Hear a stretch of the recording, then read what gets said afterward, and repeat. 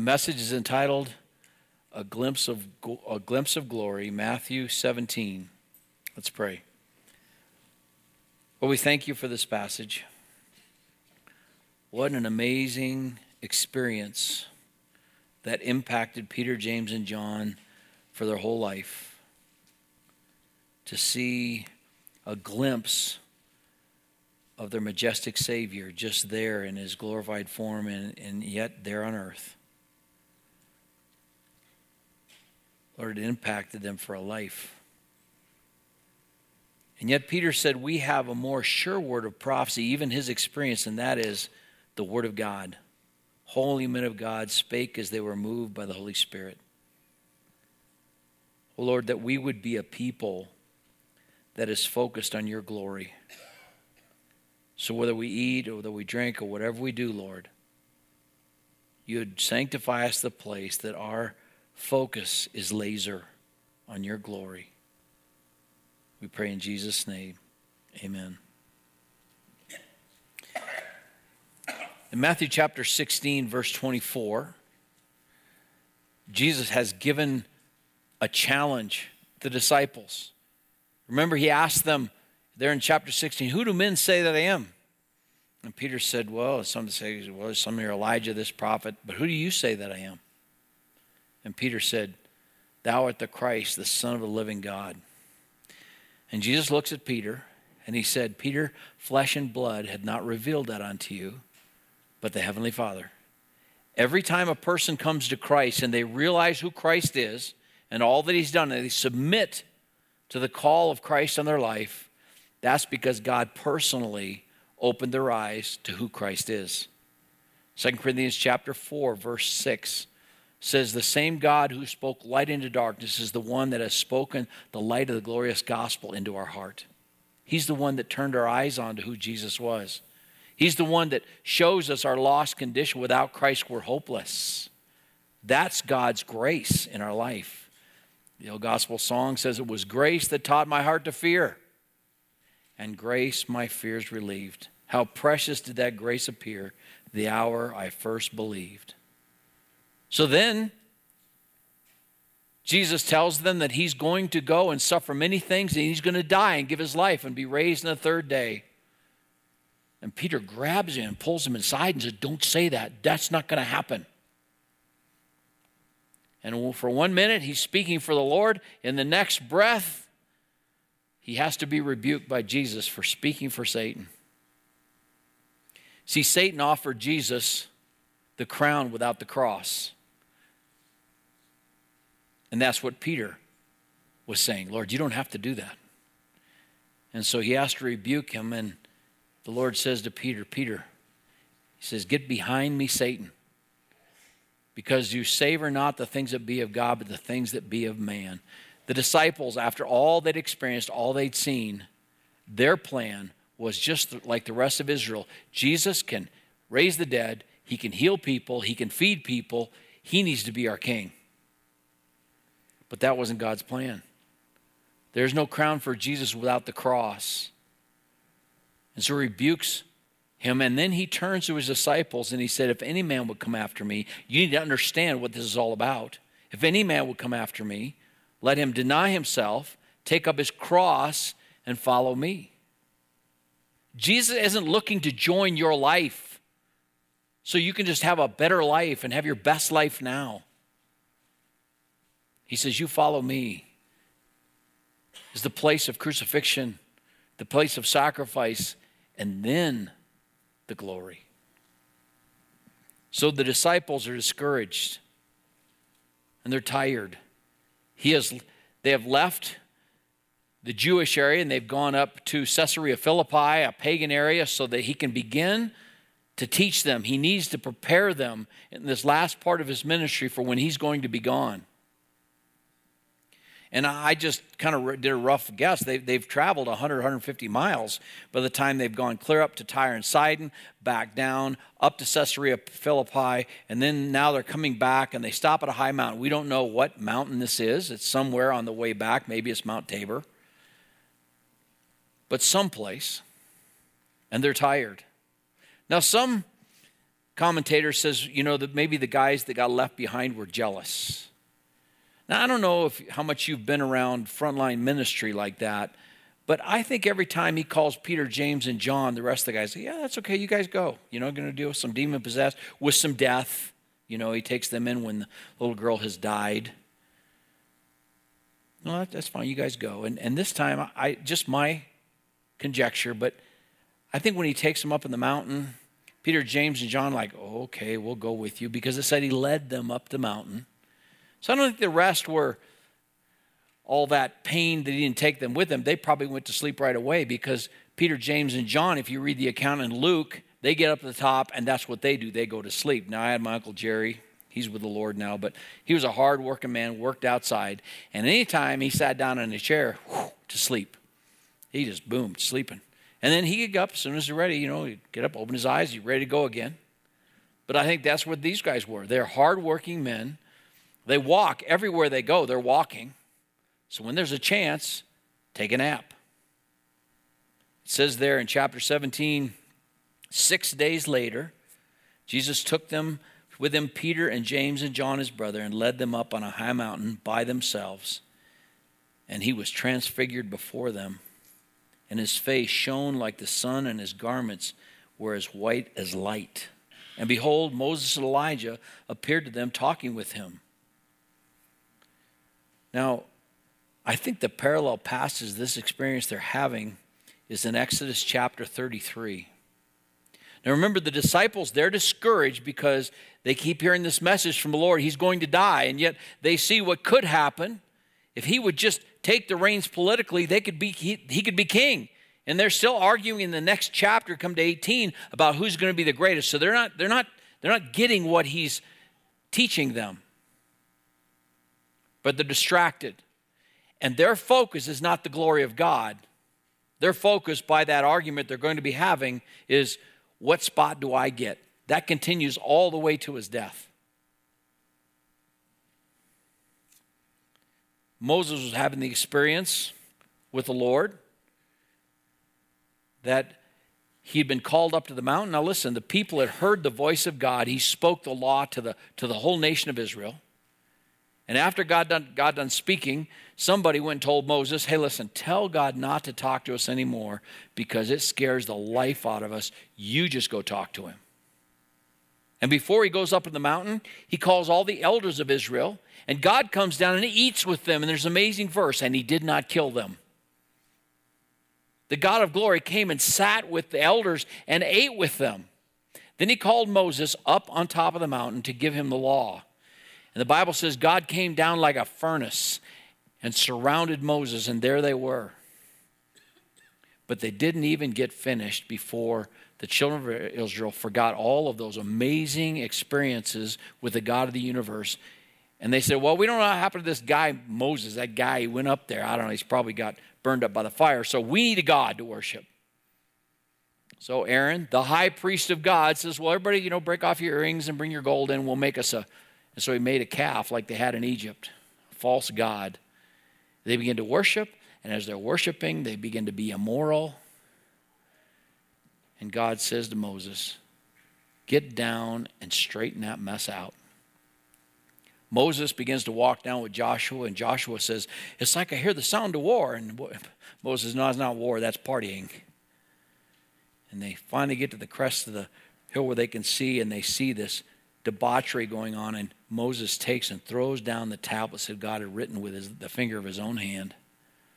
And he goes down and he takes the calf and he grinds it to powder, puts in the water, makes the people drink of it, and then God disciplines the people, and many people die. Now every day Moses would go into the tent of meeting, and the people would come out and stand at the gate, at the doors of their tents while he was inside. He would come out and give them the word from God. And the Bible said that Moses had the experience that God talked to him face to face like a man talks to his friend. That's why Moses' whole life was wrapped up in the glory of God. He wasn't perfect, but probably the greatest leader that God had ever, that the world had ever seen, or has ever seen besides Jesus, because Moses just did what God told him to do, because he fellowshiped with him. And his whole focus was the glory of God. More than once, God would say, Moses, get out of the way. I'm going to kill them all and start over with you. But Moses, because of his desire for the glory of God, would pray and say, no, Lord, we don't want to do that. Was that God was changing his mind? Well, the Bible says God changed his mind, but I think it was really more God making sure Moses was on task. Should we do this, Moses? Moses' goal was the glory of God because of his relationship with God. And so he talked to Moses, and Moses, I'll tell you what, I see the people have repented, but I'll send an angel before you, and you guys can go up the promised land, but I am not going to go with you, because if I do, I'll probably just kill everybody, because this is an obstinate and rebellious people. And Moses, in his conversation with the Lord, says, Lord, that is not going to happen. If you don't go with us, we're not going anywhere. We're not going anywhere. Isn't that ought to be the goal for every one of our lives? I know as elders, that's our focus.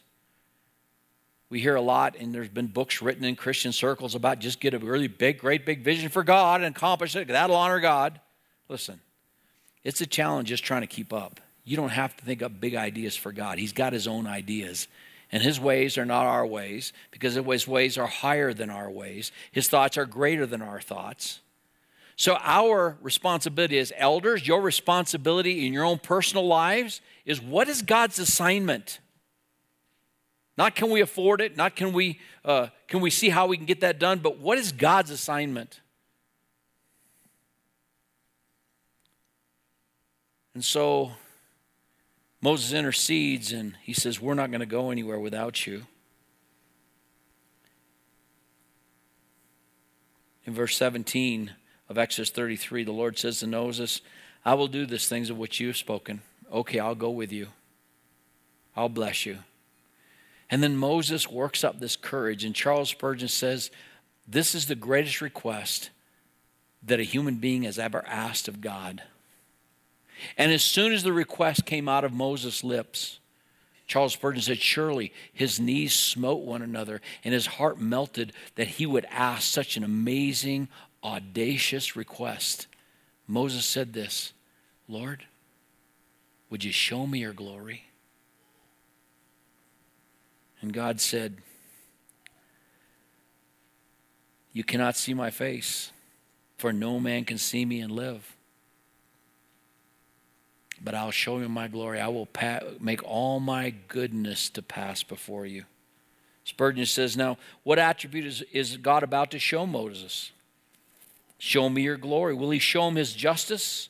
Will he show him his holiness? Will he show him his wrath? Will he show him his power? Will he break yon cedar and show him he is almighty? Will he rend yonder mountain and show him that he can be angry? Will he bring his sins to remembrance and show that he is omniscient? No. Hear the still small voice. I will make all my goodness pass before you. Ah, the goodness of God is God's glory. God's greatest glory is his goodness. So he calls Moses up to the mountain, and he said, I'm going to put you on this place, and there's a cleft there. I'm going to put you in the cleft of the rock. I'm going to put my hand over that cleft. I'm going to pass by with my back, and you'll just see my back.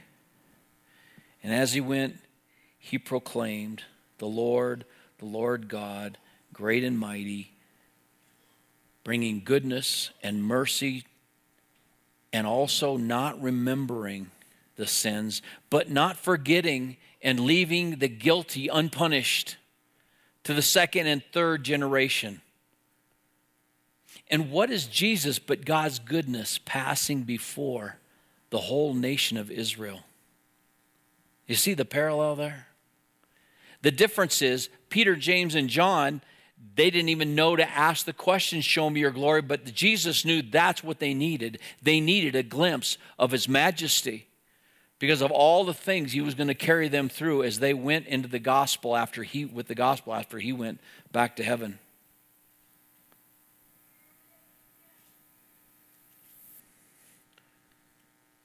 So God passes before Moses, and he said, The Lord God, compassionate and gracious, slow to anger, abounding in loving kindness and truth, who keeps loving kindness for thousands, who forgives iniquity and transgression and sin, yet he will by no means leave the guilty unpunished, visiting the iniquity of the fathers and the children and on the grandchildren to the third and fourth generations. Moses' response, Moses made haste to bow low to the earth and worship. Now, when you read the other accounts, you find that the reason I keep saying these guys were tired, Peter, James, and John, is because in Luke chapter 9, the passage there is verse 26 through 33, it says they woke up. So they went up there, they're very tired, they fell asleep, and when they woke up, they see Jesus, Moses, and Elijah there speaking. And what were they speaking about? The Bible says they were talking about his departure and the work he was going to do in Jerusalem. They were talking about his coming sacrifice, his crucifixion for sin. Isn't it amazing that God told Moses, I will cause all my goodness to pass before you. But Moses, when the second time God told him to speak to the rock, not strike the rock, and Moses in anger because of the people struck the rock, God says, you broke my word. You were disobedient. You're not going to see the land. And so when it came time, Moses was able to get to a high place, see over into the land. Then God took him and buried him himself so that his bones would not become a source of idolatry to the people of Israel. But now Moses is able to see the promised one, the Messiah in the land of Israel. And him and Elijah and Jesus talked about the gospel and about the coming crucifixion and how Jesus would accomplish his purpose on earth. Now, if you just imagine with me what that might have been like. These guys are sleeping. They wake up to this amazing scene that Jesus, his face is, they can't even look at his face. It shines like the sun. His clothes are glowing. And there's Moses and Elijah. And I don't know who woke up first. John, probably, he was the youngest. And so he elbows his brother, and his brother elbows Peter and said, do you see what I'm seeing? Yeah, we see it. Okay, so we're not dreaming. Look, there's Moses and Elijah. Yeah, and how do we even know that? I don't know. There's no pictures of Moses and Elijah. They've been dead for hundreds of years. But the Bible says in heaven, we're going to be known as we are known. Not going to be name tags. You're just going to know who people are. That's an amazing thing, isn't it? So there they are, and they know who he's talking to. Now, why Moses? Moses brought the law. And Jesus is the fulfillment of that law. And Elijah was the fearless, courageous prophet who spoke for God when it seemed like no one else was standing for truth. And there is Jesus, the fulfillment. Now it says in Luke, because Peter didn't know what to do, but he felt like, well, you got to say something. He says, Lord, if you want me to, I will build some booths here, some tabernacles right here. We'll build some shelters for you and Moses and Elijah. Now, some say it's possible that it's the time when they're having the Feast of Booths back in Jerusalem. We don't know. Or probably Peter's thinking to himself, okay, I got that wrong when I said Jesus is not going to go to the cross, but look, here's Moses and Elijah. And doesn't the Old Testament say that Elijah is going to come and restore all things? The Messiah will come and he'll rule. And I mean, we got the generals here now. This is the place. We'll just start here. We'll build some things here. And so this idea hits his brain. So many times we think just because an idea hits your brain, it's the Lord, because maybe it's kind of religious. No, that wasn't the Lord. And it says, as they're departing, so the other two were already departing. And Peter says, Lord, why don't I just build 3 places here? We can all stay here. And all of a sudden, this cloud comes and surrounds them all. And a voice from the Father says, this is my beloved Son in whom I am well pleased. You listen to him. And the Bible says from the moment they woke up and saw, they were terrified, because that's what a glorified Savior, the impact it will have. Even when angels show up, people hit the ground. People talk about they had this experience, an angel came and they just talked and they did all this stuff. No, that's not an angel from God. When an angel from God shows up, it's a fearful, fearful thing. You see the Roman soldiers, these hardened warriors, when the angel showed up to roll the stone away, they fainted like dead men. Such was the fear that overcame them.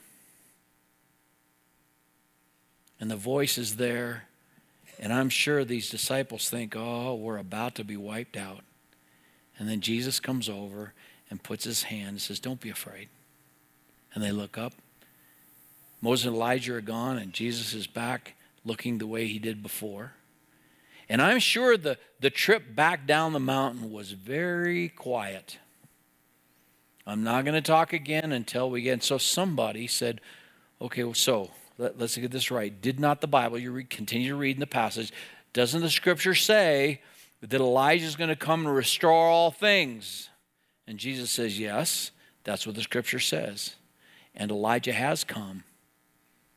And they did whatever they wanted to him. And the disciples realized he was talking about John the Baptist, that John came in the spirit of Elijah, prepare the way for the nation, for the Savior to offer the nation a legitimate opportunity to make him king. And they rejected him. They rejected him.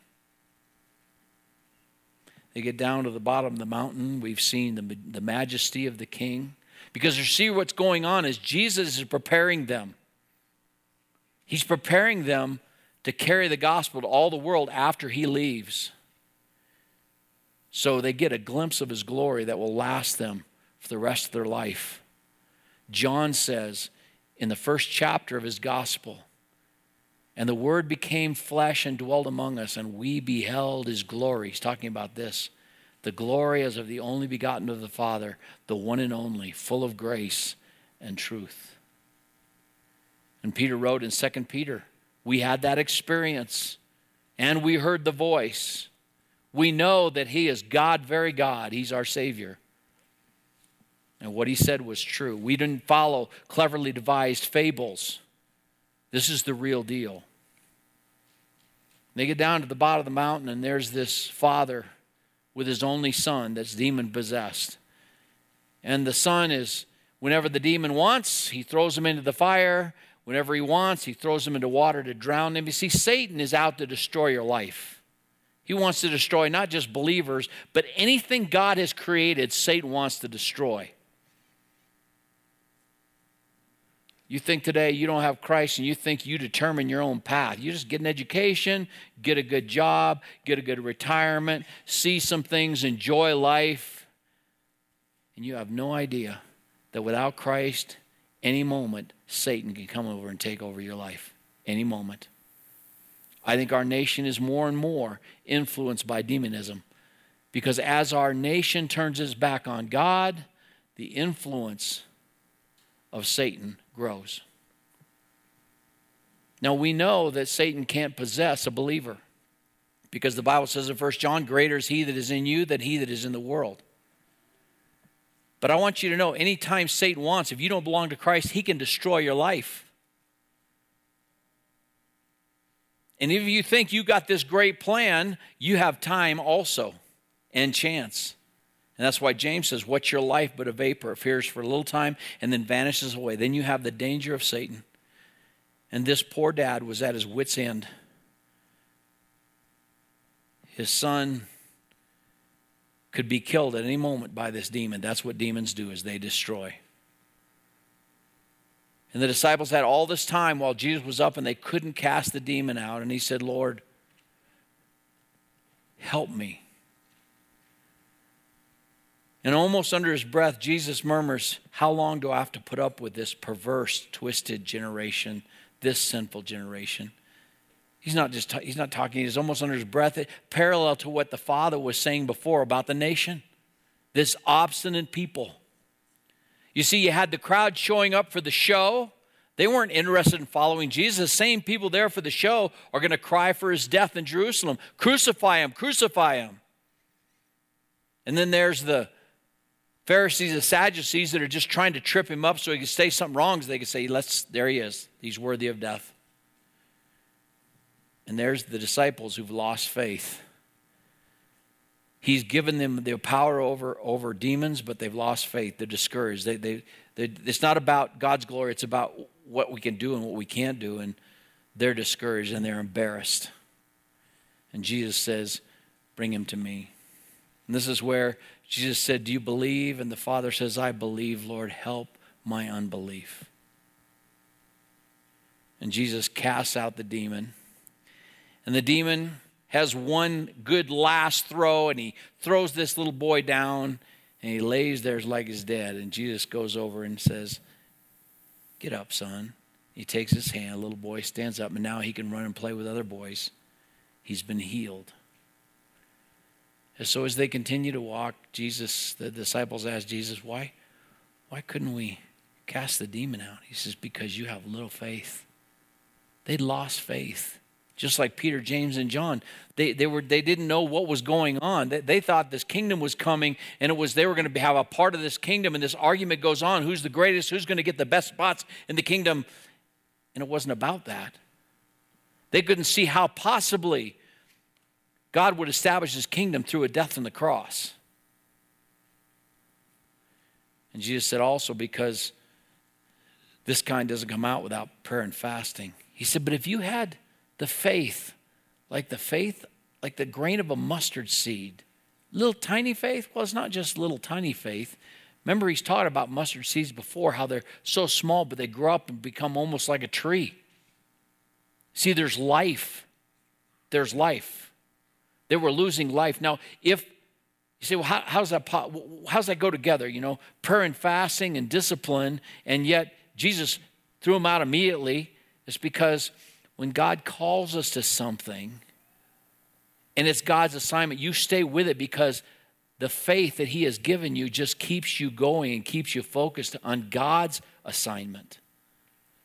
We're having a Bible study some years ago at Dr. Bragg's house, and I remember we came to a parallel passage in Luke where Jesus talks about you just had the grain of a mustard seed, and my friend Kyle Koster said, fellas, I was thinking about this, and what did Jesus already say about seeds? Seed can't reproduce unless it falls into the ground. You see, our life is not going to be about the glory of God until we die to ourselves and what we want. You're struggling in your marriage, you're struggling on your job, you're struggling with your purpose, and you're distracted, and you're not getting what you think you want out of life or your ministry or your business. What's God trying to do? See, because Paul wrote and he said, whether you eat therefore or drink or whatever you do, do all to the glory of God. So God's purpose may not be your purpose because you're on a different page than the Lord is in your life.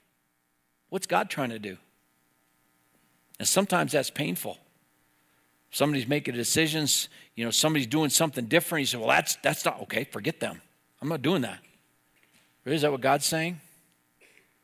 Maybe that ornery boss you gave doesn't need to see you get justice. He needs to see the grace of Jesus Christ in your life.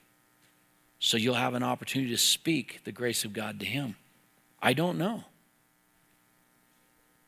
But he said, if you had the faith of a mustard seed, you could say to the mountain, be cast into the sea. Now, we don't have a record of any apostles casting mountains into the sea. It was something that teachers said. If you take my teaching will really, you could just cast mountains into seas. And what Jesus is saying, if you will be obedient to God's assignment by faith, you'll see impossible things done. It's not about you. We have that great chapter again, 2 Corinthians chapter 4. Or 2 Corinthians chapter 5, it says, we preach not ourselves. It's about the grace of God. It's about what God's trying to do for his glory. In this last section, so we see the great majesty, the mighty glory of God. Then we see his power in casting out this demon. And lastly, in this chapter, we see the sovereignty of the king.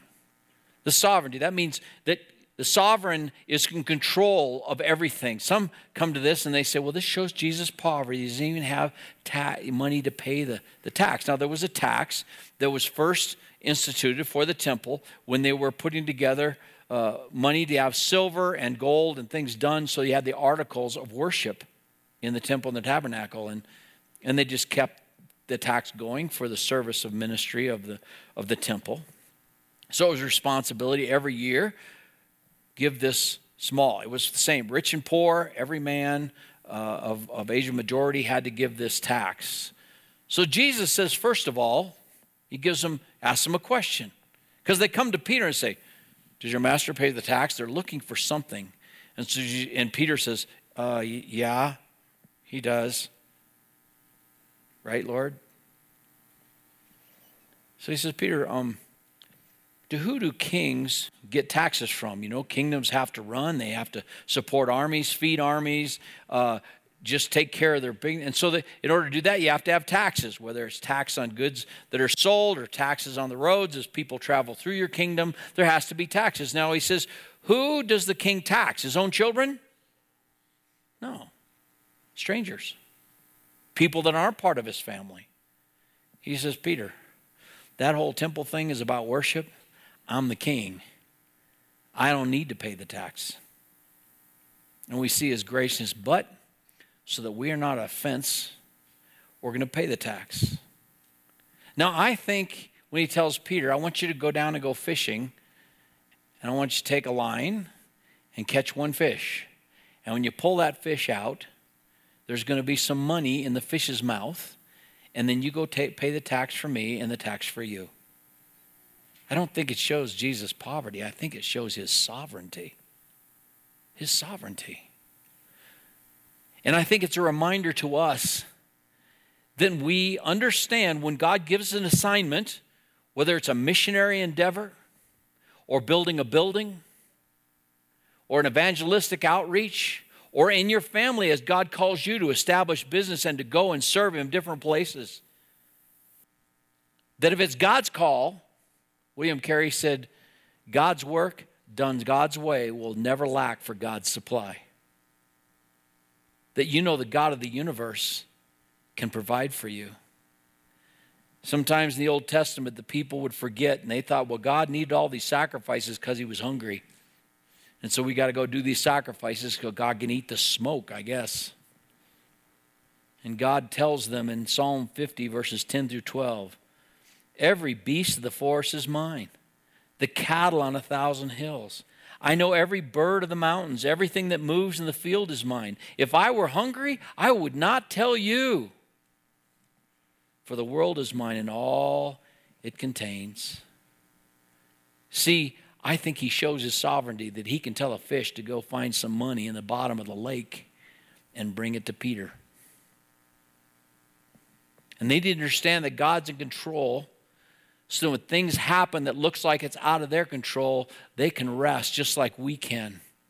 That our God still sits on the throne. And there's this amazing verse in Acts 2:23 where Peter's preaching that great sermon there at the day of Pentecost. And he's talking about Jesus' crucifixion. He said, this man delivered over by the predetermined plan and foreknowledge of God, you nailed to a cross by the hands of godless men and put him to death. Isn't that amazing? God's predetermined plan. Peter got God's sovereignty. Whether it's a little tax out of a fish's mouth or God using godless men to accomplish his plan. Our King is sovereign. Father, we thank you that you are in control and that we are safe in your hands. And you've said, don't fear them that can take away your life from your body, but fear him that can cast both body and soul into hell. And Lord, we want to accomplish your will for our lives in our time and our place. And so, Lord, help us to be a people, challenge us that we are a people that seeks for your glory, that operates in your power and rests in your sovereignty, Lord. And Lord, I pray for those who are outside your grace. Lord, they're living dangerous lives on the brink of eternity, just right on the edge. Anytime Satan could push them over, Lord, I pray that you'd reach out and draw them to yourself. Help them to see the death in their sin and the life in the Savior.